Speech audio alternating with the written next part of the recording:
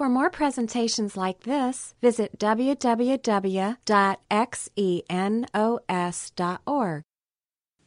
Esau's choice. Yeah, to really understand this story tonight, you have to understand a little bit about the whole biblical worldview and how the scriptures view choices. We've been talking about faith, right?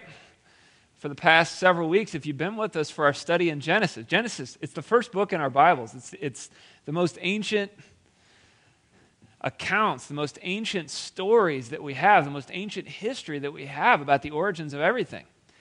And the Christian worldview holds forth that our world has two dimensions.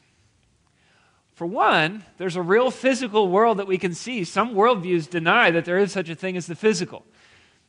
The Bible says, no, the physical world is real, you're real, you have real desires, real needs, and you make real choices in that real world. On the other hand, there's also an unseen spiritual dimension, that this world is not just what we see, but there's a God who's really there, who has spoken. He's there and he's not silent. He's spoken in his word. And he doesn't just ask us to take that without any evidence at all. He gives evidence. And we've seen some of that evidence in Genesis. We don't have time to go into it tonight. We do have a free book for you if it's your first time here, if you're a skeptical person. That lays out a lot of those lines of evidence. Very persuasive. That God is there, God has spoken through his word. But he is there, according to the Bible. And this world is a combination of the physical world and the spiritual world. And the spiritual world is unseen and it's eternal. This physical world, it is broken for reasons we've seen earlier in Genesis. One day God's going to destroy it and make it all new. The spiritual world, very important part of our existence. And every day we make real decisions in this real world. Perhaps some of you are wrestling with decisions right now.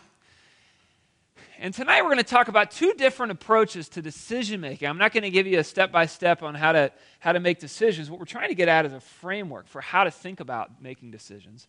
One way to approach decisions in your life is just to look at what's seen. You think, what's right in front of me? What do I feel? What do I think? And make the decision based on that. Another approach advocated in Scripture, though, it still considers what do I feel, what do I see, but it also asks, what does God think about this situation? What are the promises of God? And it takes into consideration these unseen, eternal realities. Two very different approaches. As the Apostle Paul writes later, he says we walk by faith, not by sight. And so the Christian might make decisions that don't necessarily make sense according to just what is seen, but through the lens of faith, which sees the unseen realities that will last forever. Those decisions start to look a lot better as time rolls on. Maybe not tomorrow or the next day. We're talking 10 years from now, 30 years from now, 300 years from now. You're still going to exist. Your body will have died, but your soul will live on. When you look back at decisions you made in this life, what are you going to think about this? Well, we've been studying the faith of Abraham, and Abraham was a man of faith who made decisions based on God's promises. He didn't just look at what was seen. He looked at the unseen. He looked kind of dumb probably to some people, leaving his homeland. God made him a promise. He said, leave your land, and I'm going to give you this great land over here, 1,000 miles away. I'm going to make you into a great nation, even though you don't have any kids. I'm going to protect you. I'm going to bless you. And through you, all the nations of the world will be blessed. God was doing something big through Abraham's descendants. His plan of salvation, we've seen. And he probably looked kind of dumb to some people looking on that didn't really believe or know about that promise. Yet today we look back and we see that was actually a pretty good move on Abraham's part, to look at the unseen and not just the seen. Tonight's study marks the end of Abraham's life and then transition to the life of his son Isaac, and really to Isaac's kids. It doesn't really say that much about Isaac. He spent a lot of time on his son Jacob and even more on Jacob's kids. But tonight we're going to look at, Isaac has two notable sons. One is Jacob, we'll spend on next week. This week we're going to look at his son Esau, though. But before we can get to that, there's three key events that really bring us to the end of Abraham's life and into the life of Isaac that I think are important to summarize. One, in Genesis 23, Abraham's wife, Isaac's mom, Sarah, dies. And when she dies, Abraham has to go to the local Canaanite rulers, and he says, "Here I am, a stranger and a foreigner among you. Please, sell me a piece of land so I can give my wife a proper burial." And so here's the great Abraham. He's been in the promised land for 60 years, and he still does not own a square foot of that land. He's got nowhere even to bury his wife, his beloved wife, in her death. And that's why Hebrews 11:13 can say Abraham and Sarah were still living by faith when they died. They did not receive the things promised. They only saw them and welcomed them from a distance through the eyes of faith. And they admitted that they were strangers and temporary residents on earth. This is a New Testament passage quoting this verse right here. He says, "I'm a stranger and a foreigner among you." He still was. Strangers and temporary residents on earth. If you want to be a decision maker through the eyes of faith, that's how we need to view ourselves. If you're a Christian, if you receive Christ, then Scripture says you're a citizen of heaven. And on earth, we're just passing through. In fact, this word, admitting they were strangers, that's the Greek word xenos, which is where our fellowship gets our name. And while I really am not a big fan of the name of our church, because it sounds so weird, I love the concept which says that we're strangers. We're temporary residents here on earth because we see our lives through the lens of faith. Abraham was looking at the unseen, the eternal realities, making decisions based on that. That's why he's got to buy a piece of property in the promised land after living there his whole life. We also see in Genesis 24, Isaac gets married. Abraham at this point is 137. Remember, people lived a lot longer back then. He's 137. Isaac is 37. It's time to get married. The dad was supposed to arrange for a bride for his kid. Abraham knew if I don't do something, he's just going to marry one of these Canaanite women, these non-believers here. And so what does he do? It says he was very old. God had blessed him in every way. And he said to the senior servant in his household, "I want you to come here and put your hand under my thigh."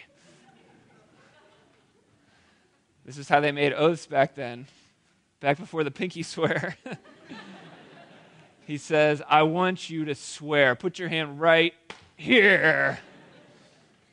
That's how I know you're serious, and you know I'm serious." This would be inappropriate today. "Swear that you will not get a wife for my son from the daughters of the Canaanites, but go to my country and my own relatives and get a wife for my son Isaac. You're going to make a 2-month, 500-mile journey back to where the rest of my relatives live and find one of my nieces or nephews to marry my son." I guess nieces. Right. Find one of my nieces to marry my son. And so this servant, he makes a 500-mile journey back. He goes to the town where Abraham's family lived. He finds a well and he hangs out there because that's where you met your wife back in the Bible. It's truly the ChristianMingle.com of the second millennium BC. Although back then it was JewishMingle.com. This girl walks out. She's beautiful. She's strong. She's carrying one of those pitchers on her head, you know. Waters all his camels. She's single. And best of all, she's Isaac's first cousin once removed. How perfect. And so, you know, he drops down on one knee and asks her that question that every girl has longed to hear. "Rebecca, will you marry your first cousin once removed, who lives 500 miles away, who you've never met?" And she said, "Of course I will." And, you know, his roommate was hiding in the bushes taking pictures of the whole thing. Which used to be called stalking, but now it's romantic, apparently. And the very next day, she gets on the camel and rides 500 miles back to meet her husband, Isaac. That would be pretty crazy to go through all that if you're Abraham, if you're just looking at what's seen. But if you take into account the unseen and you're making decisions based on that, it actually makes a lot of sense, and it's pretty important. Because Isaac's spiritual life is going to be the most important thing in his life. A third and final thing it narrates in Genesis 25, a final event, is the death of Abraham. It says that Abraham lived 175 years, and he died at a ripe old age, having lived a long and satisfying life. He was buried in that same plot of land, the one plot of land he owned, by his sons Isaac and Ishmael, came back for the funeral. His grandsons, Jacob and Esau, would have been 15 years old when he died, so he would have met them. He would have gotten to tell them about the promises of God. And here Abraham dies, and at the end of his life, he never owned any land except his own grave. That's all he owned. None of the promised land. And in fact, the moment after he died, he didn't even own that plot of land because he was dead. When you're dead, you can't own things. You go out of this world the same way you came in, with nothing. And so we see the wisdom of Abraham living for the unseen. This is why Jesus said 2,000 years later, look, guys, you can't take it with you. When you die, you leave everything. So why don't you lay up treasures in heaven that'll be there when you get there? And this is why Hebrews 11:10 says, Abraham was looking forward to the city with foundations, whose architect and builder is God. This is the kind of satisfying life you can have when you make decisions based on the unseen realities, based on what God thinks about things. Abraham is looking even better today than he did at his death. But even at his death, he lived a good, long life at a ripe old age. And that brings us to the family of Isaac. His mom is dead. His dad is dead. He's married. Now it's time to talk about his family. And it says in Genesis 25:19, this is the account of the family of Isaac, the son of Abraham. When Isaac was 40 years old, he married Rebekah. And we talked about that. Isaac pleaded with Yahweh, that's God's name, Yahweh, on behalf of his wife because she was unable to have children. And so we see Isaac's prayer life here right out of the gate.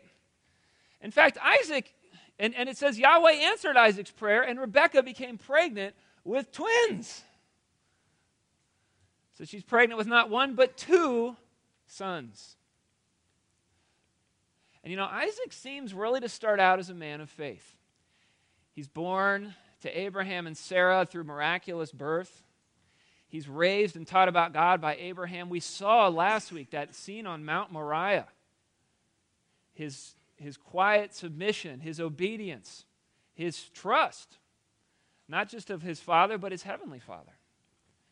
Isaac, you don't go through a scene like that and remain unchanged. So we see a pretty remarkable start to his life, including his prayer here. But on the other hand, from this point forward, Isaac has problems. We see a lot of problems with his faith. That's partly, I think, why the scripture doesn't say too much about him. We see passivity. His dad could be passive, but he could still be bold and initiative. Isaac, he's passive. He plays favorites with his sons. We see him operating according not to these unseen realities, but more and more according to a very temporal, this kind of life value system. And that's going to create problems with his kids and in his marriage and in his own life as well. Well, he prays, his wife becomes pregnant, but it says the two children struggle with each other in her womb. There was some kind of thing going on. Rebekah finally went to God to ask him about it, and she said, "Why is this happening to me? Is this just like normal second trimester stuff here? Is this something I ate? This isn't in any of my pregnancy books." She's looking at the ultrasound, and the one kid's got the other one in a headlock. He's punching him in the face. Is this normal? And God says, no. He says, the sons in your womb will become two nations. Whoa. From the very beginning, the two will be rivals. One nation will be stronger than the other, and your older son will serve your younger son. And so God predicts right from the very beginning that promise that he made to Abraham, a great nation will come from you, that promise went to Isaac. He says that son is not going to go to the older one, the first twin to come out. It's going to go to the second one, which was unusual. Usually it was the first son. And so God predicts this. I'm sure that Isaac knew this. Abraham probably even knew this. He's still going to live for 15 more years at this point. Watch these boys grow up a little bit. And so we have the promise of God overshadowing the birth of both of these boys. Some people wonder, isn't this unfair to these babies? God's just picking one over the other one.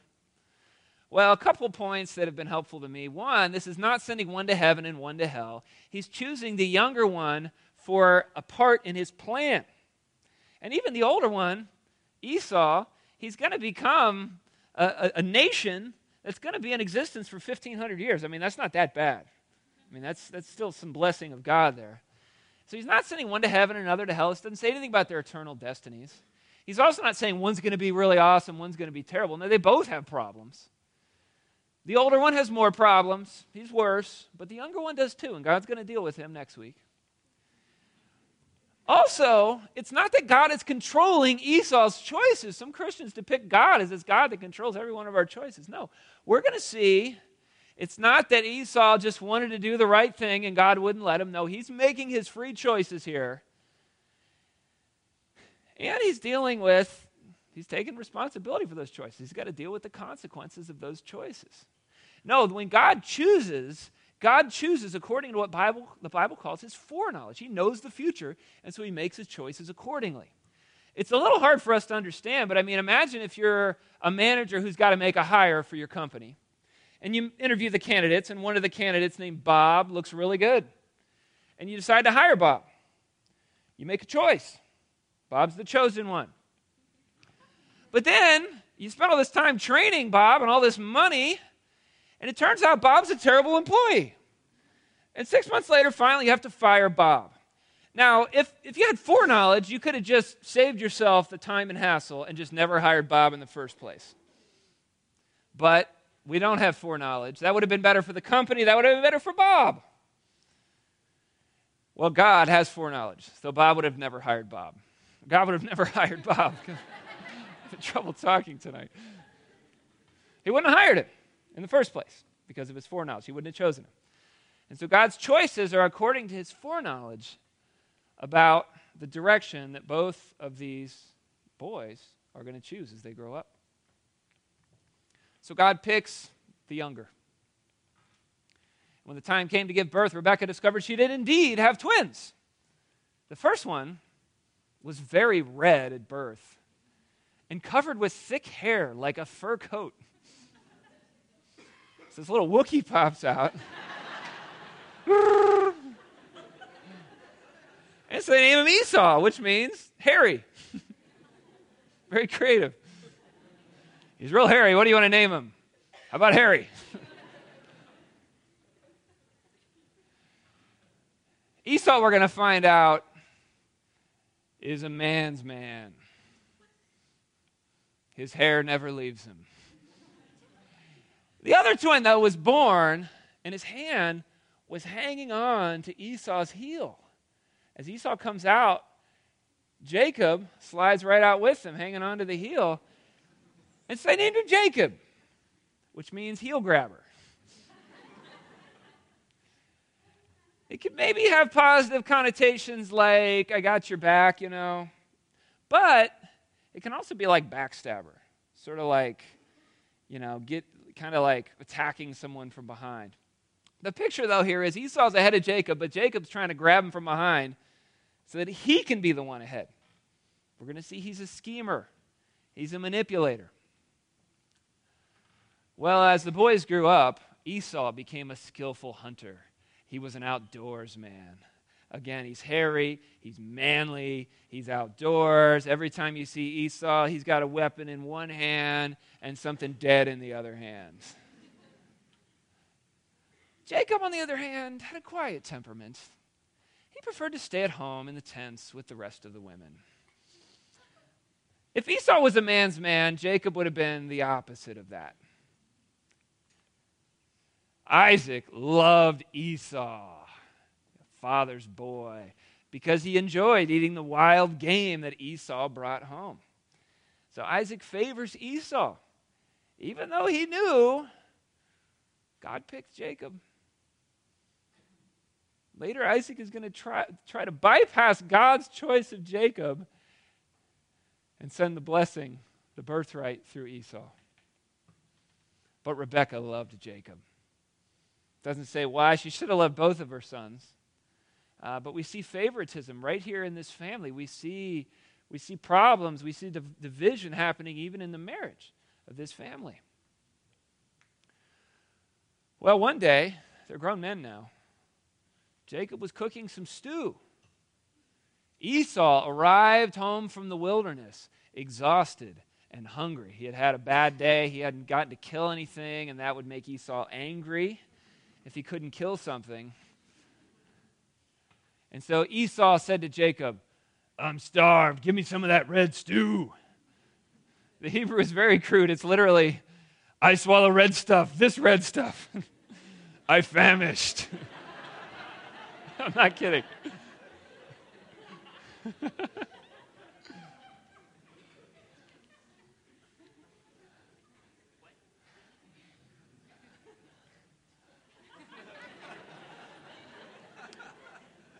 "All right," Jacob replied, "but first trade me your rights as the firstborn son."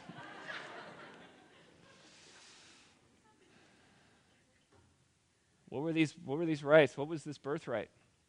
The birthright included several things. One, a double share of the inheritance.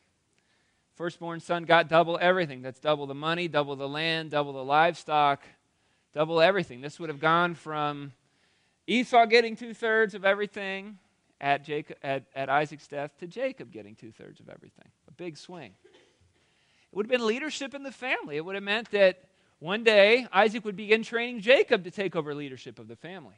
And Esau would have to go off on his own and make his own way.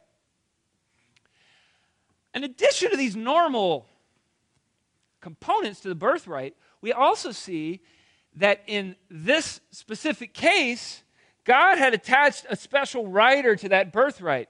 He had specified a huge role, the central role in God's plan. That through you, all nations will be blessed. God will protect you. He's going to give you this land. He's going to make you a great nation. And so there were very important spiritual realities attached to this birthright. And Jacob here is trying to catch Esau at a weak point and trick him, manipulate him into giving up that birthright, to selling it to him. "Well, look, I'm dying of starvation anyway. What good's my birthright to me now?" Esau says. Doesn't really sound like he's dying. If he's walking and speaking. But Jacob said, "First you must swear the birthright's mine." So Esau's like, "Whatever. I solemnly swear that I sell all my rights to my firstborn brother Jacob. Now give me the food." So Jacob gave Esau some bread and some lentils too, so he threw some bread in. And Esau ate the meal, got up, and left. And so Esau showed contempt for his birthright, it says. Yeah, I mean, what Jacob did here was bad. But what Esau did was a lot worse. A lot worse. This is why the New Testament looks back on this and says, make sure no one is immoral or godless like Esau, who traded his birthright as the firstborn son for a single meal. Talk about a bad deal. You mean, this would be as bad as, imagine you come in from a long day of hunting, you're hungry, and you smell I'm making this apple pie. And you're like, "Oh, give me some of that apple pie." And I'm like, "Okay, but first you got to promise you'll give me your soul and your firstborn son." And you're like, "Whatever, I'm dying anyway. Give me some pie." Think about how lightly you're treating something as significant as your child, as your soul. That's exactly what Esau does here. And we need to think about this choice. We need to think about Esau's choice. What he got and what he gave up. Because there's a lesson for us here. What he got was soup and some bread not forget about that. Freshly baked. What did he give up, though? The birthright. Tons of money. Leadership in the family. The special place in God's plan. He gave all that up for a bowl of soup. He got an immediate payoff. His hunger was satisfied. But what did he give up? He gave up a delayed payoff. There would have been plenty of money, prestige down the road, and even greater than that, a role in God's plan. It's an eternal payoff that he gave up for an immediate gratification. He got a few moments of pleasure. That soup was probably quite tasty. But what did he give up for a few moments of pleasure, long-term, eternal joy? What he got was only things that are seen. What he gave up? A lot of things that are seen, and even more things that are unseen. Spiritual blessings he forfeited here for a single bowl of soup. A few more thoughts about this choice. It was under pressure. A lot of the choices we're going to make are under pressure as well. In fact, a lot of the choices I regret most in my life were made under pressure. I think Esau might have chosen differently under ideal laboratory conditions, but that's not where life is lived a lot of the time. We got to make choices in a state of pain. And that pain screams so loudly in our ears. It was dishonest for him to say he's dying of hunger. He doesn't seem like a guy dying of hunger. You can even see him kind of lying to himself. Jacob says, sell me your birthright. He's like, well, I mean, what good is my birthright if I'm dead?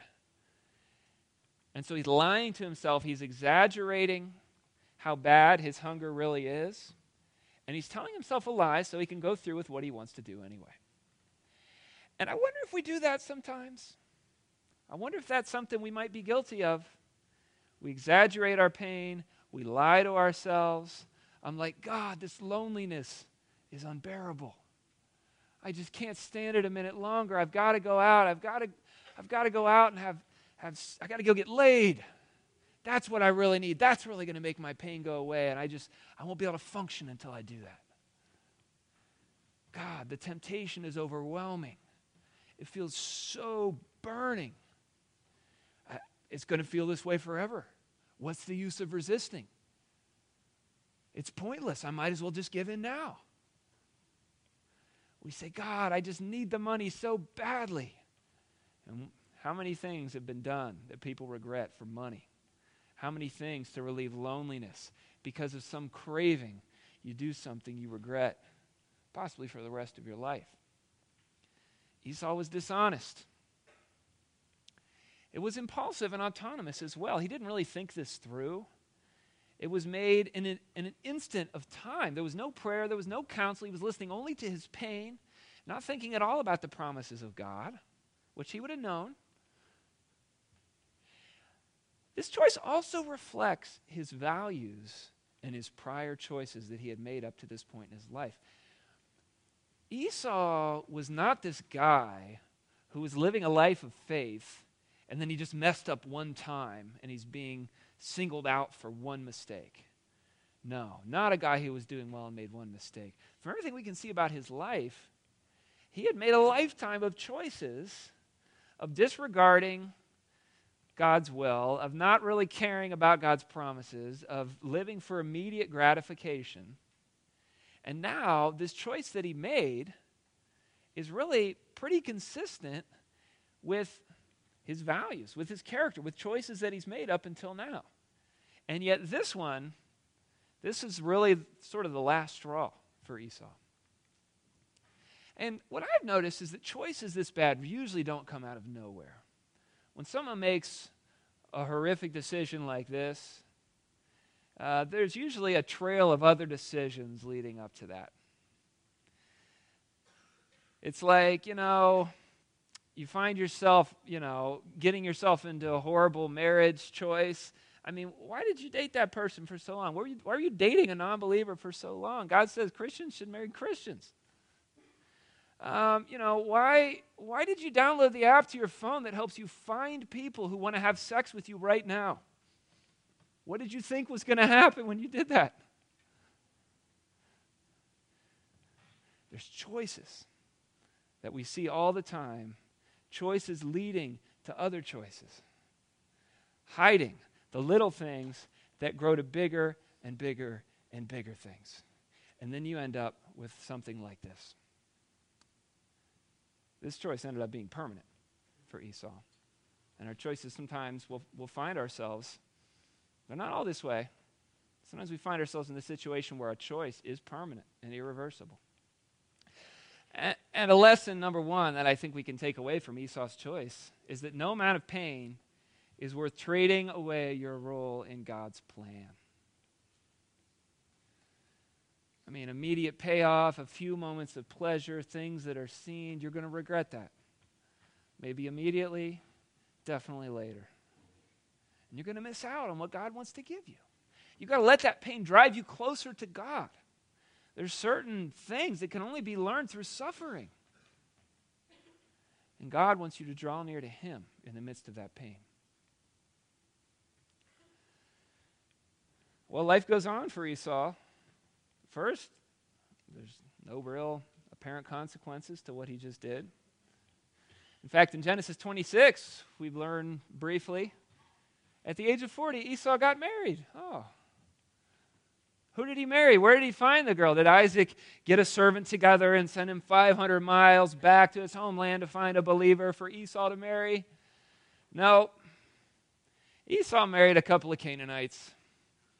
2 Hittite wives, it says. Isaac's completely passive in this whole situation, does nothing to try to lead his son in the right direction on this that we know of. All it tells us is that Esau's wives made life miserable for Isaac and Rebekah. They couldn't stand these girls, and their lives were miserable as a result of it. So he's sort of bitter after the fact, but that's it. That's all Isaac does here. And so Esau's selling his birthright, right, marrying these non-believers. He's really on a roll here. Quite a guy for the grandson of Abraham. And in Genesis 27, we learn about a fateful day in the life of Isaac's family. It says in verse 1 that one day when Isaac was old, he's 137 now, which means Jacob and Esau are 77 years old. Now, that was like middle age for this time because Isaac's going to live to 180, but he's still old, okay?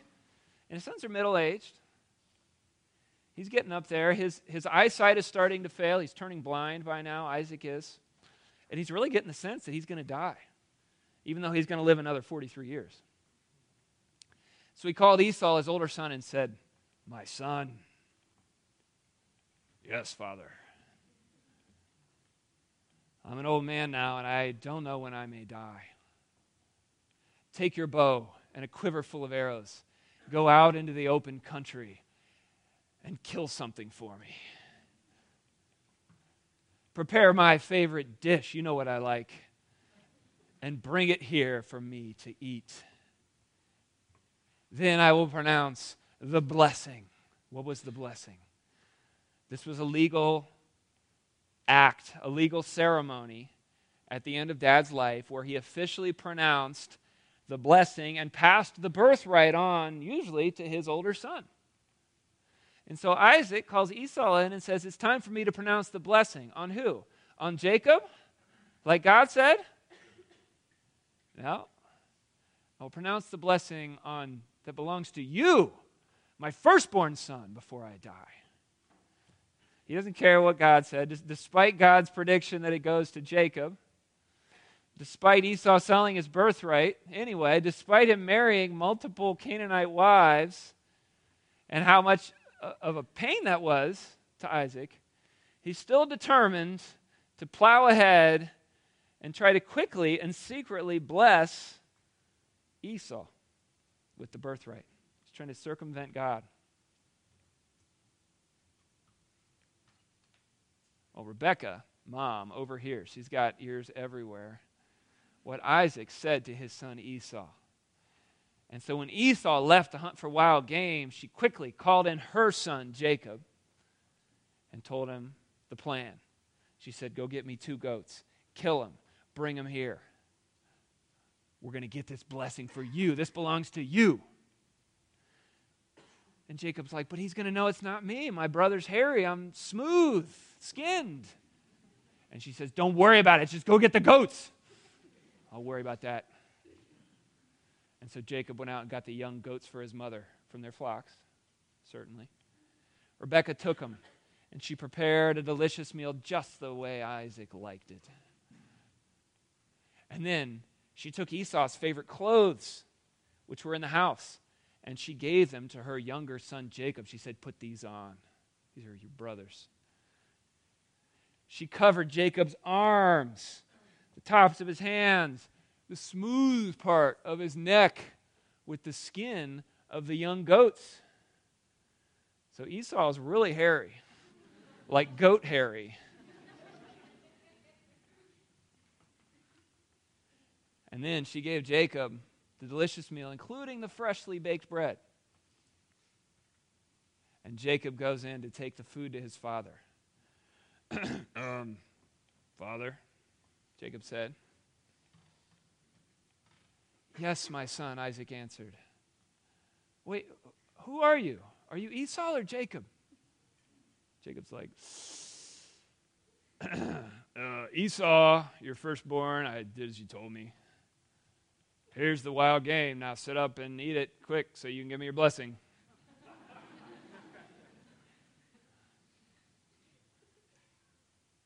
How did you find it so quickly, my son? Jacob's like,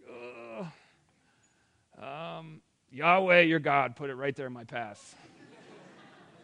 I walked out, the deer was just standing there. I shot it. It's crazy.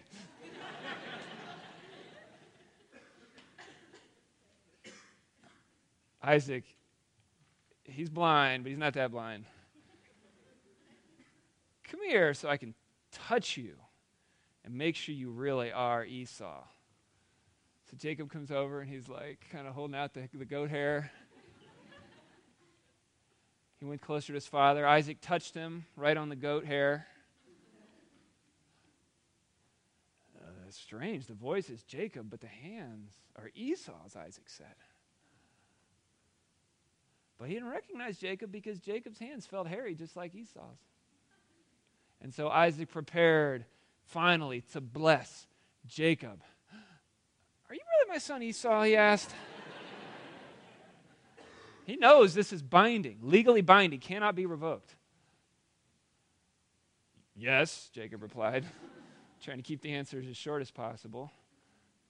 And Isaac said, well, now my son, bring me the wild game. Let me eat it, and then I'll give you my blessing. So he carries the food over. Jacob took the food to his father. Isaac ate it.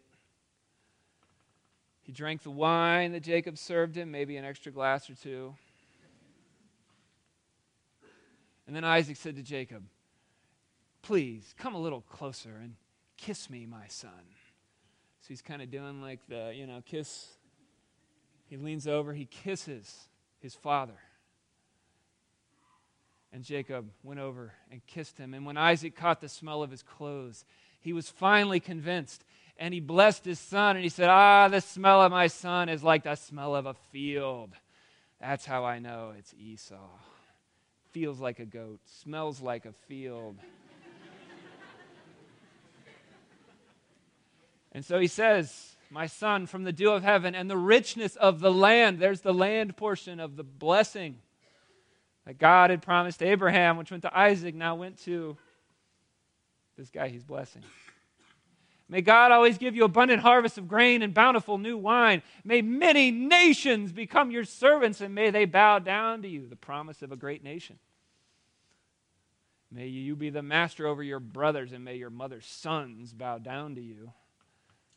All who curse you will be cursed, and all who bless you will be blessed. The very promise of God's blessing from that promise to Abraham, he now passes on to, as it turns out, his son Jacob. Well, as soon as Isaac had finished blessing Jacob, Jacob hears Esau get back. Almost before Jacob had left his father, Esau returned from his hunt. And Esau prepared a delicious meal, and he brought it to his father. And he walks in all cheerful, and he says, "Sit up, my father, and eat the wild game so you can give me your blessing." This is like the best day of Esau's life. My dad's going to die. I get the money. I got to kill something. Come on. Well, the response he gets is not what he expected. Isaac says, "And who are you?" "It's your son, your firstborn son, Esau." And Isaac began to tremble uncontrollably. And he said, "Then who just served me the wild game? I've already eaten it. And I blessed him just before you came. And yes, that blessing must stand." When Esau heard his father's words, he let out a loud and bitter cry, "No! Esau angry! My father, what about me? Bless me too!" He begged. But Isaac said, "Your brother was here. He tricked me. He's taken away your blessing. Oh, no wonder his name's Jacob. Now he's cheated me twice. First, he took my rights as the firstborn, and now he's stolen my blessing. It's all his fault." What Esau could have said here was, "My choices have finally caught up with me.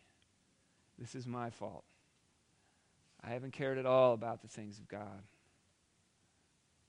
God, will you forgive me? I want to go a different direction." That's not what he does. He's blaming other people. He's angry. He says, "Dad, haven't you saved even one blessing for me?" And Isaac said, "I made Jacob your master. I've declared all his brothers will be his servants. That's you. I've guaranteed him an abundance of grain and wine. What's left for me to give you, my son?" And Esau pleaded, "But do you have only one blessing? Oh, my father, bless me too." And then Esau broke down. And he wept tears of bitterness. From that time on, Esau hated Jacob. And Esau began to scheme, "I'll soon be mourning my father's death, and then I will kill my brother Jacob." We don't see a guy who's sorry at all about what he did. He's feeling sorry for himself, and that's about all you can say for Esau. No wonder Hebrews 12 goes on to say, you know that afterward when Esau wanted his father's blessing, he was rejected. It was too late for repentance. It was too late for Isaac to change his mind, even though Esau begged with bitter tears. And so there's a lesson here from the life of Esau, that some choices produce irreversible consequences. That's the way our choices are. They're real. You think about all kinds of areas of our lives, marriage choices, irreversible consequences. Sex choices. I knew a guy who was married, had a kid. One weekend his wife was out of town and he called up a prostitute. She came over, he slept with her. That was a choice with an irreversible consequence. Lost his marriage and now he sees his daughter every other weekend. In a single instant of time, we can see our lives ruined by our choices. Our choices are very real. Hurtful words or actions, there's words you can never take back. There's actions you can never take back. Violence you can never take back. Foolish spending or career choices. You see people ruin their lives with I know friends who have 6 figures in college debt on a worthless degree. Rejecting Christ would be a decision with permanent, irreversible consequences. To say no for Christ, to pay for your sins, that's a choice that you're going to pay for all of eternity. We need to have a healthy respect for our choices that God has given us. Esau stands as a warning to us all. That's the lesson here. And this is a warning passage. It's negative. And so I just want to end with 2 points of hope, 2 hopeful points for you. It's easy to sit through a story like this and just feel terrible about choices that you've made, about things you've lost. One point I want to make to you is that choices can also have permanent positive consequences. Maybe it was a choice that got you into the situation that you're in, but there's choices that God wants you to make to lead you out of it, to lead you down the path of healing. We can learn to make choices in our lives that are going to do irreversible good in our lives. You think about a godly marriage choice, that's something you can reap the blessings of for the rest of your life. It can be a fountain of blessing. I can't tell you how much I've gotten to enjoy my marriage. Making a choice according to God's priorities. Kind words to build people up when they're at their lowest. You can offer a word of encouragement that can bring life to someone, that might set them on a different path for their lives. Wise use of money, instead of wasting money on foolishness, we can do what Jesus said and lay up treasures in heaven. We can give money toward eternal things and be rewarded for it for all of eternity. Receiving Christ would be a choice with a permanent positive consequence. That's the starting point for you here tonight, if you haven't done that. It's where you come before Christ and you say, I want your death to pay for my sins. He comes into your life forever. You get his healing power, his power for change in your life. The other point you should keep in mind is that God wants to creatively redeem even the worst choices you've ever made. I've seen this in a lot of people's lives. I've seen this in my life. Choices that seem so bad, how could this ever be undone? And God, he doesn't necessarily take away what happened. He can't do that. But he'll find ways to take away the pain, to show you what it's like to be someone who's experienced God's healing. He may use you to comfort other people who are feeling the depths of despair because of choices that they'd made. And you're going to understand where they're at in a way that somebody couldn't who'd never been there. What you've got to do is you've got to lay down your pride and receive God's healing. And I've talked to people and they're like, after what I've done, God could never forgive me. Who would ever want to marry me? How could I ever serve God again? I gave up so much. Things I'd worked for years for, I threw it away in a single instant. And I've said, your problem here is not what you did. Your problem is your pride. For some of you, your problem is your pride.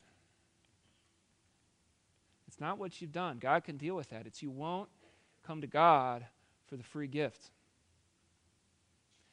Scripture says God is opposed to the proud, but he gives grace to the humble. Will you admit, even your sin is not too bad for God to work with you, for God to work in your life? Will you come to God and experience his healing power?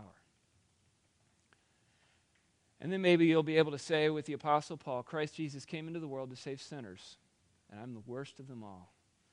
A guy who had murdered people, a guy who didn't come to Christ until he was older than probably every single person here in this room. But God had mercy on me so that Christ Jesus could use me as a prime example of his great patience with even the worst sinners. And that's the lesson from the life of Esau. Yeah, Lord, you say in your word that we should trust you with our lives, that we should lean not on our own understanding, but in all our ways submit to you, and you will make our paths clear. God, thank you that you've revealed so much of the unseen eternal world. Thanks that you've communicated that to us. I pray that we can learn to make choices according to your value system, emphasizing the things that you say are important, and not making choices according to our own, what we can see. I pray, Lord, that we would make the kind of choices that we're going to be looking back on a couple hundred years from now really glad that we made. I pray, too, Lord, that there would be examples here in this room of people who made poor choices and then got to experience your grace, your healing, that they can comfort other people, that they can give insights into that.